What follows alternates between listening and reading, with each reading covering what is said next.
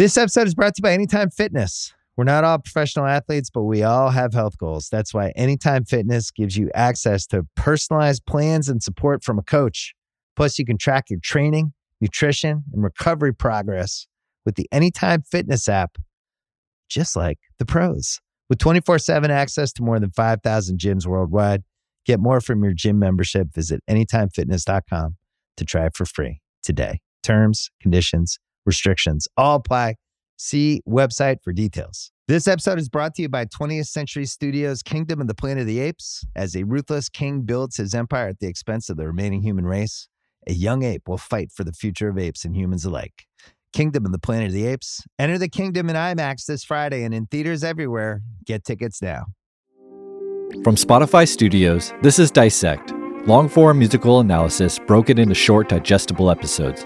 I'm Cole Kushner. And I'm Titi Shodia.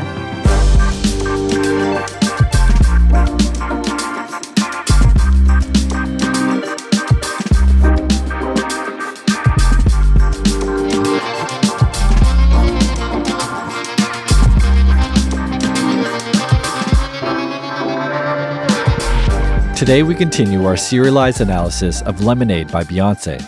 On our last episode, we unpacked the chapter Accountability, which featured the song Daddy Lessons. There, Beyoncé reflected on her upbringing in order to examine the roots of the curse she inherited. Specifically, she looked at her relationship with her father, who is depicted as a hard-nosed cowboy who commands Beyoncé to shoot men like him. With his gun and his head held high, he told me not to cry. Oh, my daddy said shoot. Oh, my daddy said shoot.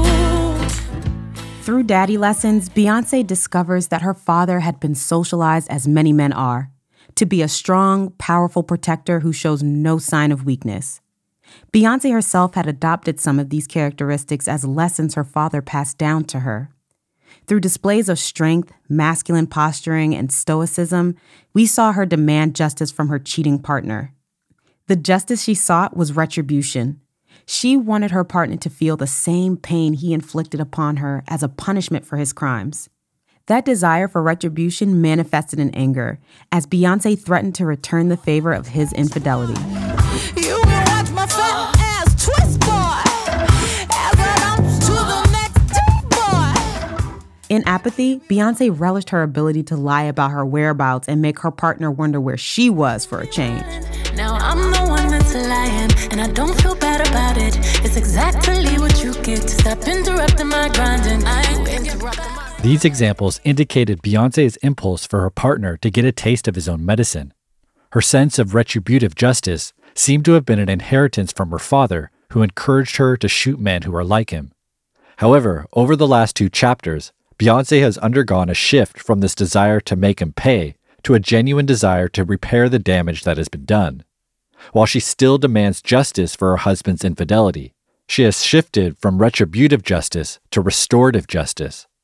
Restorative justice is not centered on the punishment for a crime, but rather on repairing the harm done to a victim.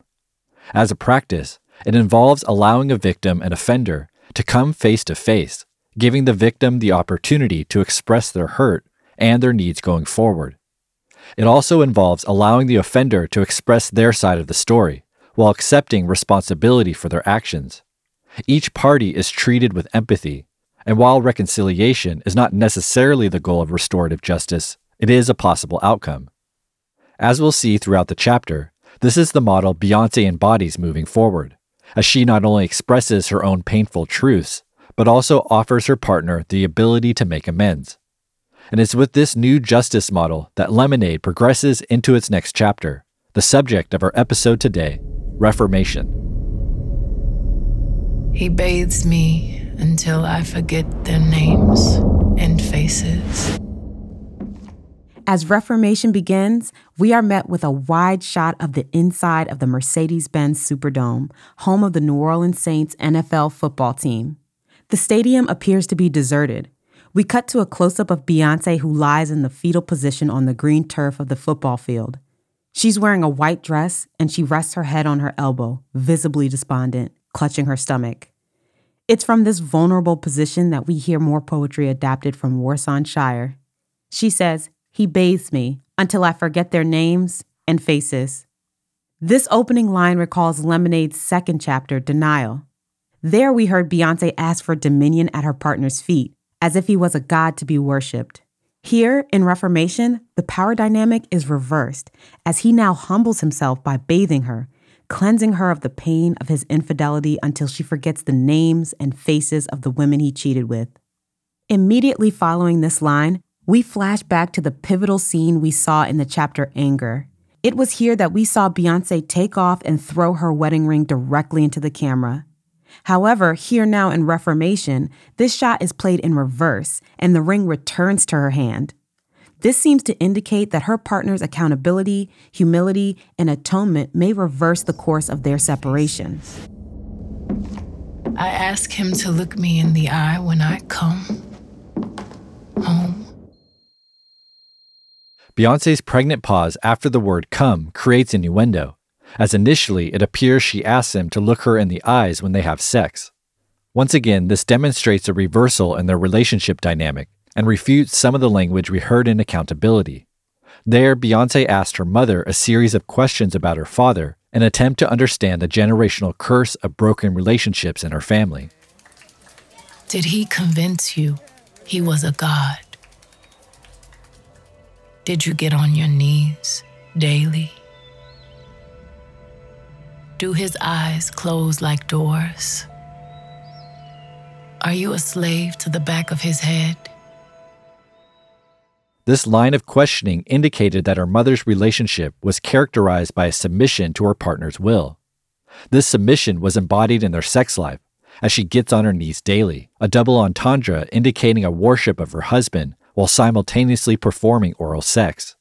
In contrast, Beyoncé now demands her partner look her in the eyes, transforming their sexual acts from manifestations of their dysfunctional power dynamic into moments of intimacy and respect. After this innuendo, she finishes her sentence, making the full line, I ask him to look me in the eyes when I come home. In this sense, she makes it clear that emotional intimacy, honesty, and respect are the conditions that her return depends on. Also, having just seen the reverse image of Beyoncé throwing her ring off after Anger, this line appears to reverse her question she asked him at the onset of that chapter, why can't you see me? Now she makes it clear he can no longer close his eyes like doors and selectively shut her out of his inner world. He will see her and allow her to see him.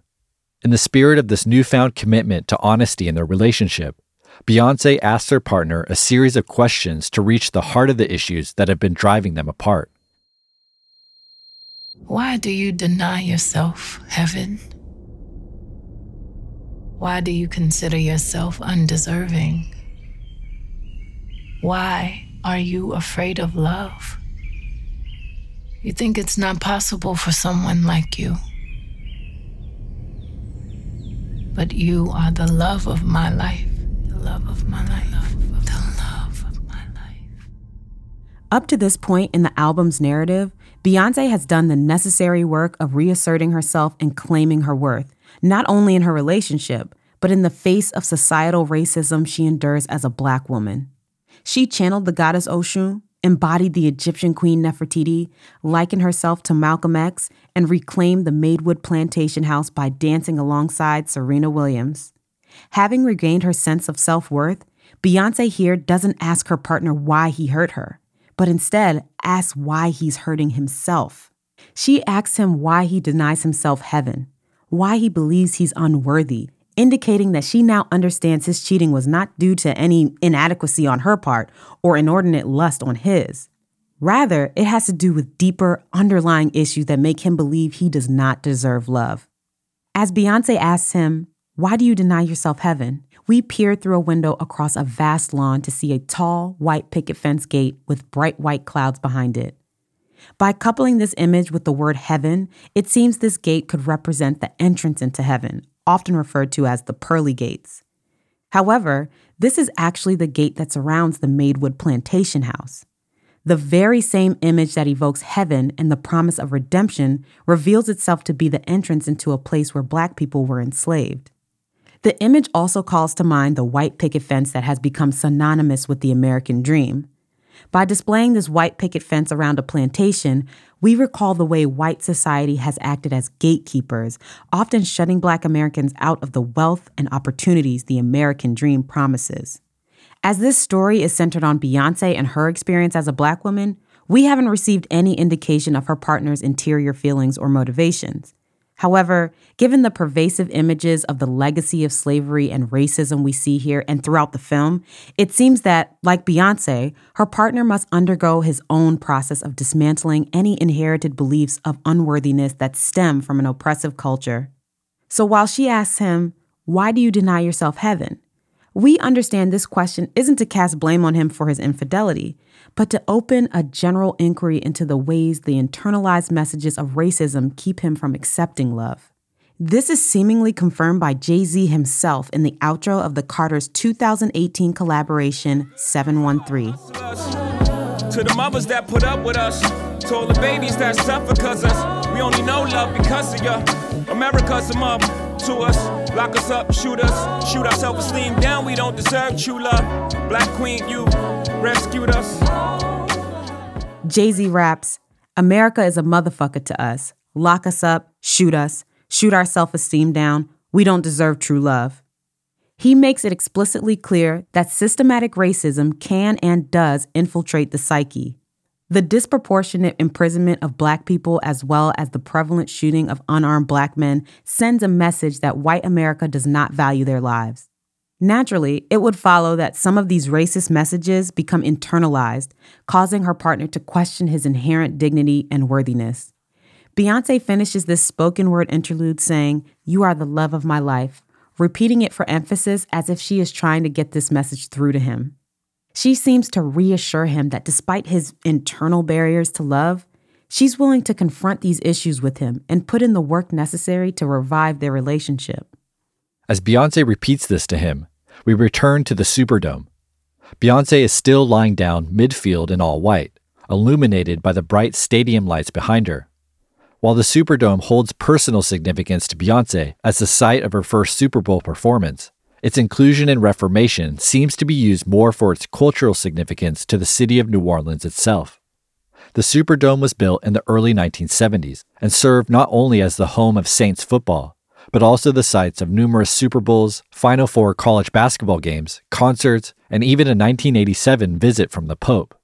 It was a staple of the city, a source for both entertainment and community. In August of 2005, the Superdome became the designated quote-unquote shelter of last resort for up to 30,000 people during Hurricane Katrina.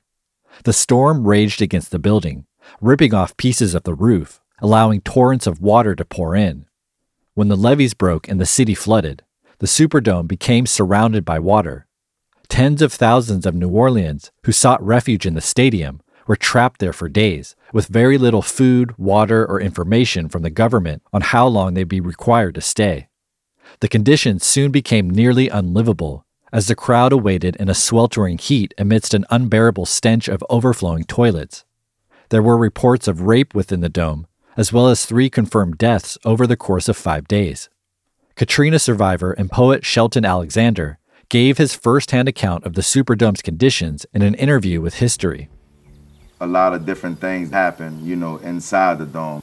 It just got real crazy. The smell was really, really horrific. You're talking like after the first day, the toilets was already backed up. And not having, drinking water and all that other stuff was just kind of like real, real bad. I watched a lot of people suffer. I seen people like unattended, elders like just sitting in place for like days at a time, not moving. The storm-ravaged Superdome became a defining image of Katrina news coverage, a symbol of not only the city's destruction, but also governmental negligence of the poor, mostly Black citizens who were trapped there. It was a site of collective suffering, despair, trauma, and was seen by many as the country's abandonment of the citizens it was meant to protect. In the days following the storm, Reverend Jesse Jackson voiced his belief that race was a major factor in the government's response to Katrina. He told CNN, quote, "Today, I saw 5,000 African Americans on the I-10 causeway, desperate, perishing, dehydrated, babies dying. It looked like Africans in the hull of a slave ship. It was so ugly and so obvious. Have we missed this catastrophe because of indifference and ineptitude, or is it a combination of both? And certainly, I think the issue of race as a factor will not go away from this equation. We have great tolerance for Black suffering and Black marginalization, unquote. And so, as Beyoncé alluded to with the question, why do you consider yourself undeserving? It seems the answer partially lies in the way America treats its Black citizens, whether in mass incarceration, killings of unarmed Black people, or in its response to Hurricane Katrina. In these events and many others, America sends the message to its Black citizens that they are undeserving of love or basic respect. In the year following Katrina, many believed that the Superdome would never return to its full glory and that the Saints football team would eventually relocate. However, through a concerted effort by the city and the team itself, the stadium was rebuilt and reopened the following NFL season, and thus the Superdome was transformed from a reminder of Katrina and its horrors into a symbol of New Orleans' resilience and resurrection. Dressed in all white, Beyoncé too prepares for the rebirth of her relationship. Given all of the pain that has characterized her story throughout the film, the infidelity, the miscarriages, and the generational trauma of slavery, we return to her 2019 interview with Elle. Quote, "I began to search for deeper meaning when life began to teach me lessons I didn't know I needed. Success looks different to me now. I learned that all pain and loss is in fact a gift. Having miscarriages taught me that I had to mother myself before I could be a mother to someone else. Then I had Blue, and the quest for my purpose became so much deeper. I died and was reborn in my relationship, and the quest for self became even stronger," unquote. It seems Beyoncé begins Reformation not only to honor the collective suffering and despair of the people of New Orleans during Katrina, but to emulate the community's rebirth in this turning point in her narrative. With Beyoncé still on the turf of the Superdome, the opening moments of Love Drought begin.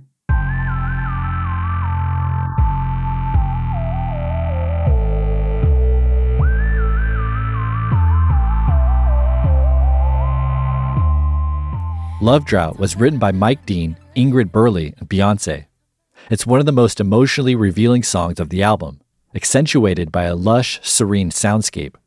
We'll unpack this soundscape, along with the song's moving lyrics, right after the break. This episode is brought to you by Atlassian.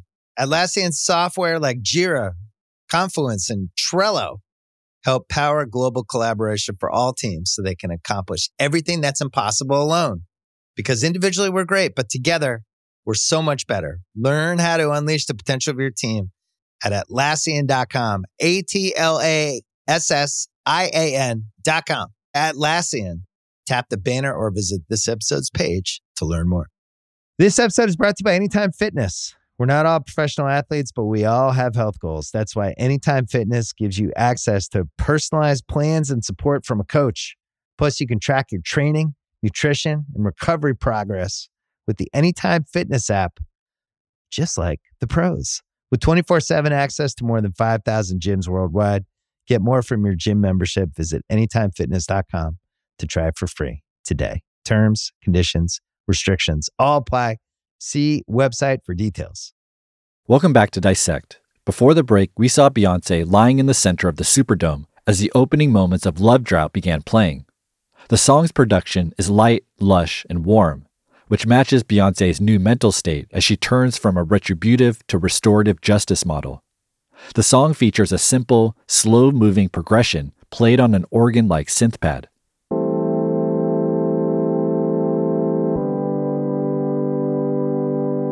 Next, we find a twinkling synth following the chords with arpeggios, which just means the notes in a chord played individually, one after the other.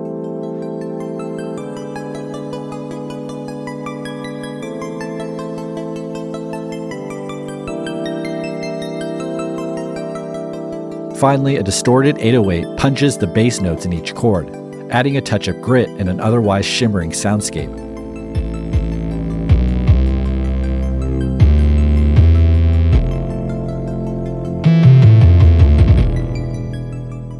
Later in the song, a proper 808 drum beat enters, accompanied by the track's wavering synth melody.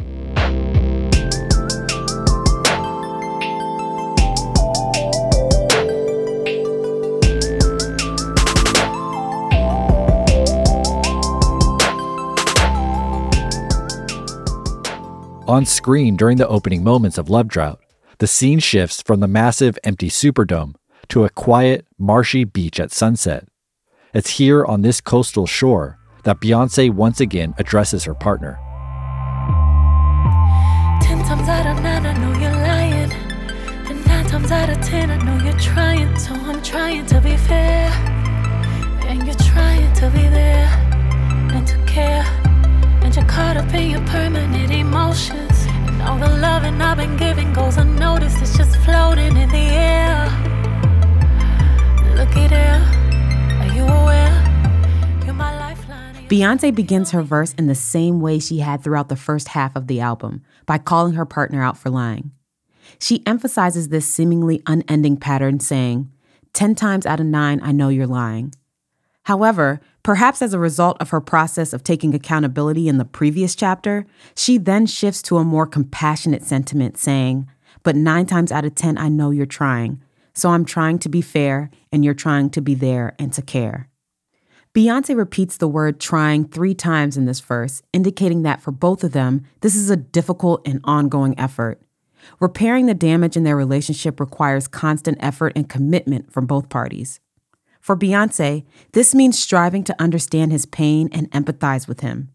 In return, her husband commits to being fully present to his wife and family, rather than escaping his own suffering and insecurities through an affair. She continues saying, and you're caught up in your permanent emotions. All the loving I've been giving goes unnoticed. It's just floating in the air. Looky there. Beyoncé repeats the sentiment of the opening poem, that her partner experiences internal barriers that keep him from receiving the love she gives. Until he is able to love himself, her love will continue to float in the air, present but unacknowledged. Are you aware? You're my lifeline and you're trying to kill me. If it wasn't me, would you still feel me? Like on my worst day? Or am I not thirsty enough? I don't care about the lights or the beams. Spend my life in the dark, but it's like you and me. Only way to go is up. Skin thick, too tough. Beyoncé tells her partner that he is her lifeline, the rope used to rescue someone who's drowning. Under all the pressure she's outlined throughout the film, she looks to him as a means of salvation. However, his rejection of her by cheating had only compounded the pressure she already felt, as she compared herself to Becky with the good hair and other side chicks. Beyoncé continues, if I wasn't me, would you still feel me? We recall that in Hold Up, Beyoncé rapped that she would love him regardless of his success, implying that side chicks are only interested in his fame and success. Let's imagine for a moment that you never made a name for yourself, a master wealth. They had you labeled as a king. Never made it out the cage, still out there moving in them streets. Never had the baddest woman in the game up in your sheets. Would they be down to ride now? They used to hide from you, lie to you, but y'all know. In contrast to this confident, even mocking tone of Hold Up, here in Love Drought, Beyoncé demonstrates her own fear of exactly this situation, wondering if he would leave her if she herself wasn't famous and successful. She completely lets her guard down, admitting that despite her Oshun-like power, she still holds her own insecurities. She then reassures him that she doesn't care about the lights or the beams, again reiterating that she loves him for who he is, rather than for his success. However, once again, she does so in a more emotionally revealing way. She admits she would quote-unquote live in the dark, or reject her power, fame, and money if it meant they could save the relationship. She completes her verse singing, only way to go is up, skin thick, too tough. While they have hit rock bottom in their marriage, Beyoncé admits here that the only way to go is up, rejecting the possibility of separation. As we saw in the previous chapter, invulnerability and an emphasis on toughness were some of the characteristics that led to their broken marriage. However, after baring her soul, admitting her mistakes, Beyoncé says, skin thick, too tough, perhaps suggesting that they could still use the toughness they've developed, but channel it towards saving their marriage, rather than building emotional walls. As Beyoncé sings this opening verse, we pan up from the beach shore to see a group of 9 Black women wading into the waters. Each woman sports a distinct hairstyle, from braids to buns to a pompadour faux hawk. However, they are unified as a group in matching white-collared dresses with black trim. With contemplative expressions and their hands folded in front of them, they follow Beyoncé into the water as if in a slow, prayerful procession. While the lyrics of the first verse primarily convey her willingness to resolve her marriage, this image of the procession of women reminds us that Beyoncé also sets out to engender communal healing for Black women.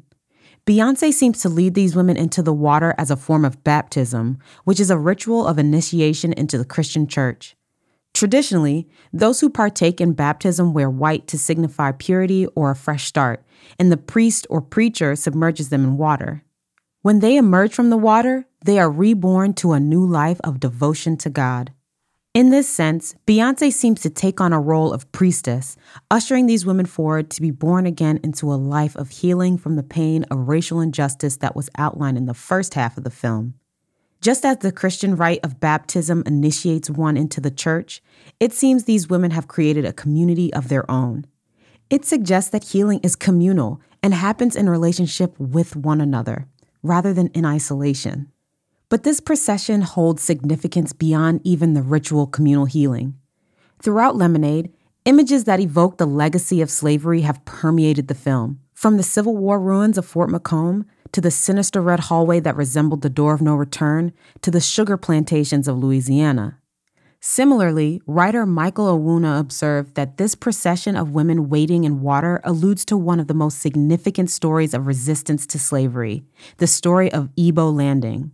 In 1803, a group of enslaved Nigerians from the Igbo tribe arrived in Savannah, Georgia after enduring the Middle Passage voyage. They were sold into slavery and transported by ship to an island off the coast of Georgia.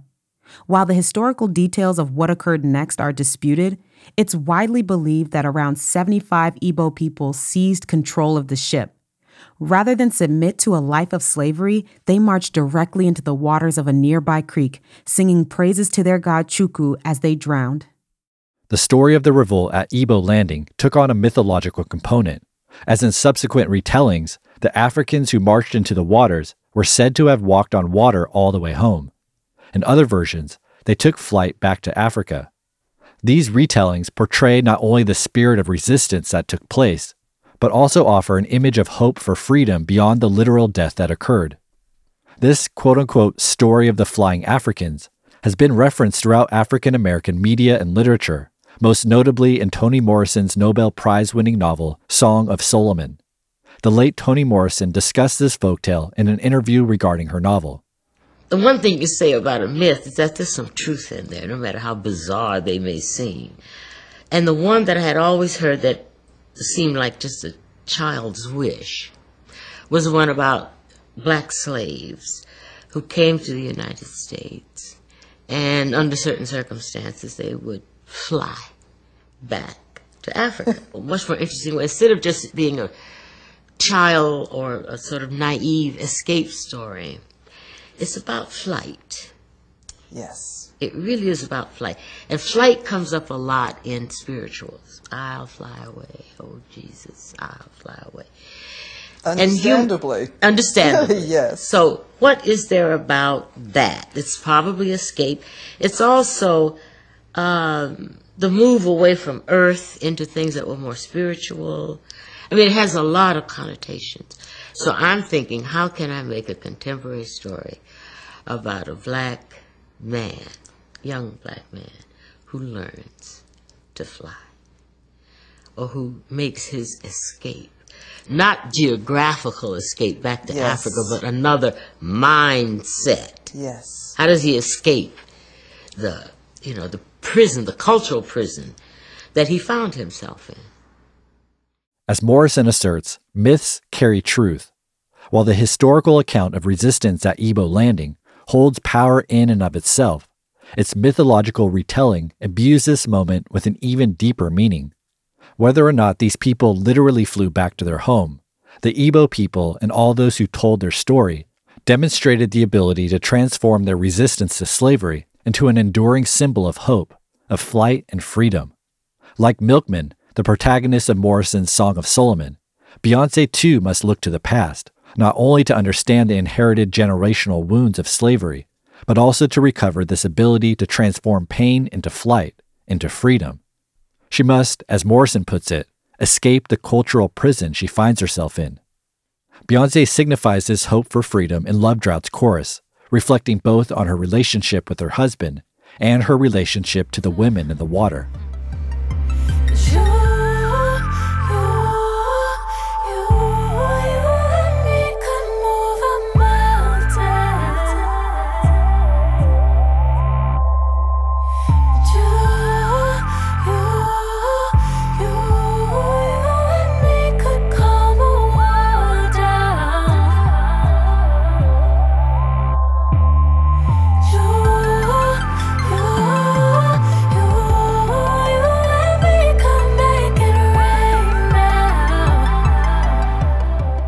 Despite their insecurities and the obstacles in their way, Beyoncé attests to an unwavering belief that their love can overcome their pain to heal their marriage.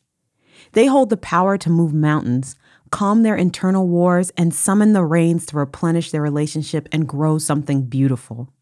Paradoxically, their path to summoning this power first lies in revealing their weaknesses to one another, acknowledging their pains and fears, and then working together to overcome them. Once again, the visuals accompanying the lyrics indicate that this power lies not only between Beyoncé and her husband, but also in her community. We again see the group of women in white waiting in the water. They've now stopped to create a horizontal line facing outward toward the ocean. Just as Beyoncé sings, "You and me could move a mountain," they join hands and raise them above their heads in unity. It seems that together, these women are the ones who can move mountains, calm wars, and bring healing waters. While they pay homage to their Igbo predecessors who resisted slavery and a mass suicide, the end of their story coincides with the more hopeful ending depicted in folklore. They raise their arms as if to take flight, recalling myths of the Africans who flew home. And so while Beyoncé and her husband's love can create miraculous healing, just as important to healing and reformation is solidarity with the women who experience similar struggles. 9 times out of 10, I'm in my feelings. But 10 times out of 9, I'm only human. Tell me, what did I do wrong? Feel like the question has been posed. I'm moving on. I've always been committed. I've been focused. I always paid attention, been devoted. Tell me, what did I do wrong? Oh, already asked that. My bad. We recall that Beyoncé began the first verse focusing on her husband's behavior, singing, 9 times out of 9, I know you're lying, but 9 times out of 10, I know you're trying. Now in the second verse, she reverses the structure and pivots to a self-reflection. She sings, 9 times out of 10, I'm in my feelings, but 10 times out of 9, I'm only human. Although she's committed to moving forward in her relationship, she still struggles with the same insecurities we've seen throughout the film. Just as she said in Hold Up, I'm not too perfect to ever feel this worthless, here she points out that she's only human. Despite all the work she's done to empower and reassert herself, it can be easy to get caught up in a cycle of self-doubt and blame. Black feminist professor and author Brittany Cooper spoke about this notion of doubt in conversation with Miss Magazine. Quote, you could do everything right.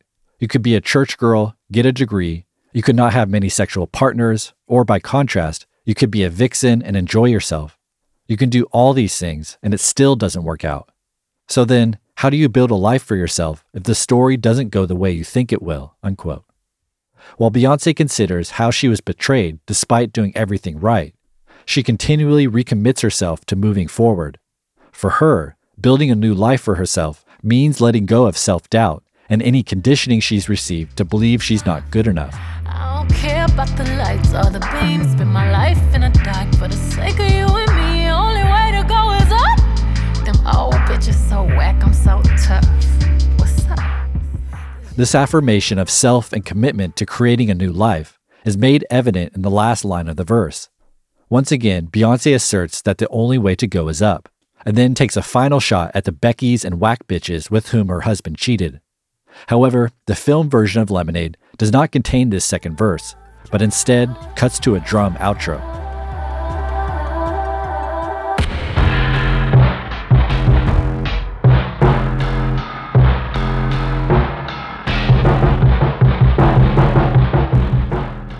Here we cut to a black and white close-up of Beyoncé's face. She's adorned with white markings similar to those painted on the women inside the bus during the chapter Apathy. White dots line her brow, while horizontal lines streak below her eyes like tears. As the drums play, the shot rotates clockwise 360 degrees, as if her head is spinning in a circle. When we return to her eye level, she maintains eye contact with the camera and then looks upward to the sky. This 360-degree motion of the camera suggests that her journey has come full circle, and she's ready to move forward. As her eyes lift upwards to the sky, she seems to shift her focus to more spiritual matters, something we'll see throughout the following chapters. As Reformation concludes, we return to a now black and white shot of the same beach shores that we've inhabited throughout the chapter. No longer sunset, we've entered a new day as the title card reading Forgiveness appears as we look out over the ocean. Baptize me. Now that reconciliation is possible. If we're gonna heal, let it be glorious. Every step on her journey has led her here and served vital to her process. She's expressed her anger at the injustices she's endured not only from her husband, but from America writ large. She's descended into a state of emptiness, only to look to the past to understand her family history, demand accountability, and work to change her relationship for the better. All of these stages culminated in the vulnerable exchange with her husband and the display of healing and solidarity with the Black women who've accompanied her throughout her journey. She is now able to declare that reconciliation is possible.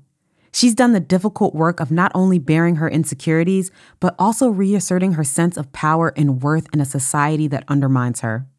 It's from this enlightened state that she declares, "If we're going to heal, let it be glorious," indicating a hope that they may be able to transform their pain into something divinely beautiful.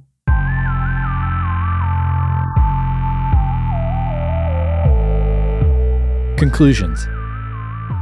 In Reformation, Beyoncé has offered her husband an olive branch, replacing her desire for retribution with the hope of restoration. This process involved the difficult work of voicing her insecurities and self-doubt, as well as asking the same of her partner. With all their pain laid out on the table, Beyoncé affirmed her commitment to working towards forgiveness in her relationship. She was aided in her journey by a procession of Black women who are also affected by the legacy of slavery and racial injustices that have permeated the film. They honored their past and raised their arms as if to take flight from this inherited cultural prison. Together, they have created the conditions that make glorious healing possible. That's not to say that the road to redemption before her will be easy.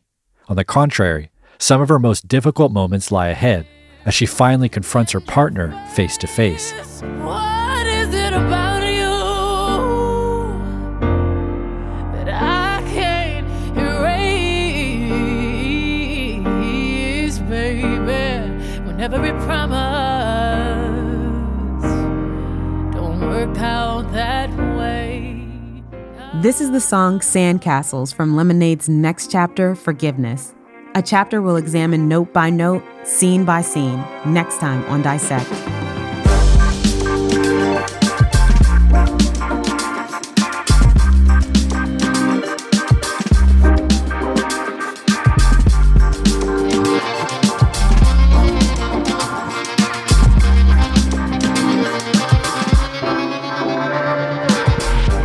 Dissected is a production of Spotify Studios. Remember, you can find visual guides for each episode on dissectpodcast.com, which also includes links to any articles cited on today's episode. While you're there, be sure to check out our limited Season 6 merchandise, and be sure to follow us on social media at Dissect Podcast. Today's episode was written by Maggie Lacey and me. Additional analysis by Michael Bundelow and Titi Shodia. Additional research by Gail Acosta. Audio editing by Eric Bass and me. Song recreations by Andrew Atwood. Theme music by Bureaucratic. Okay, thanks everyone. Talk to you next week.